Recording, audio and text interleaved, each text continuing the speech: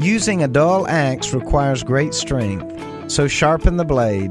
That's the value of wisdom. It helps you succeed. Ecclesiastes 10 and verse 10. Seek wisdom. It pays off. This is Lavoy Newton with an apple for today.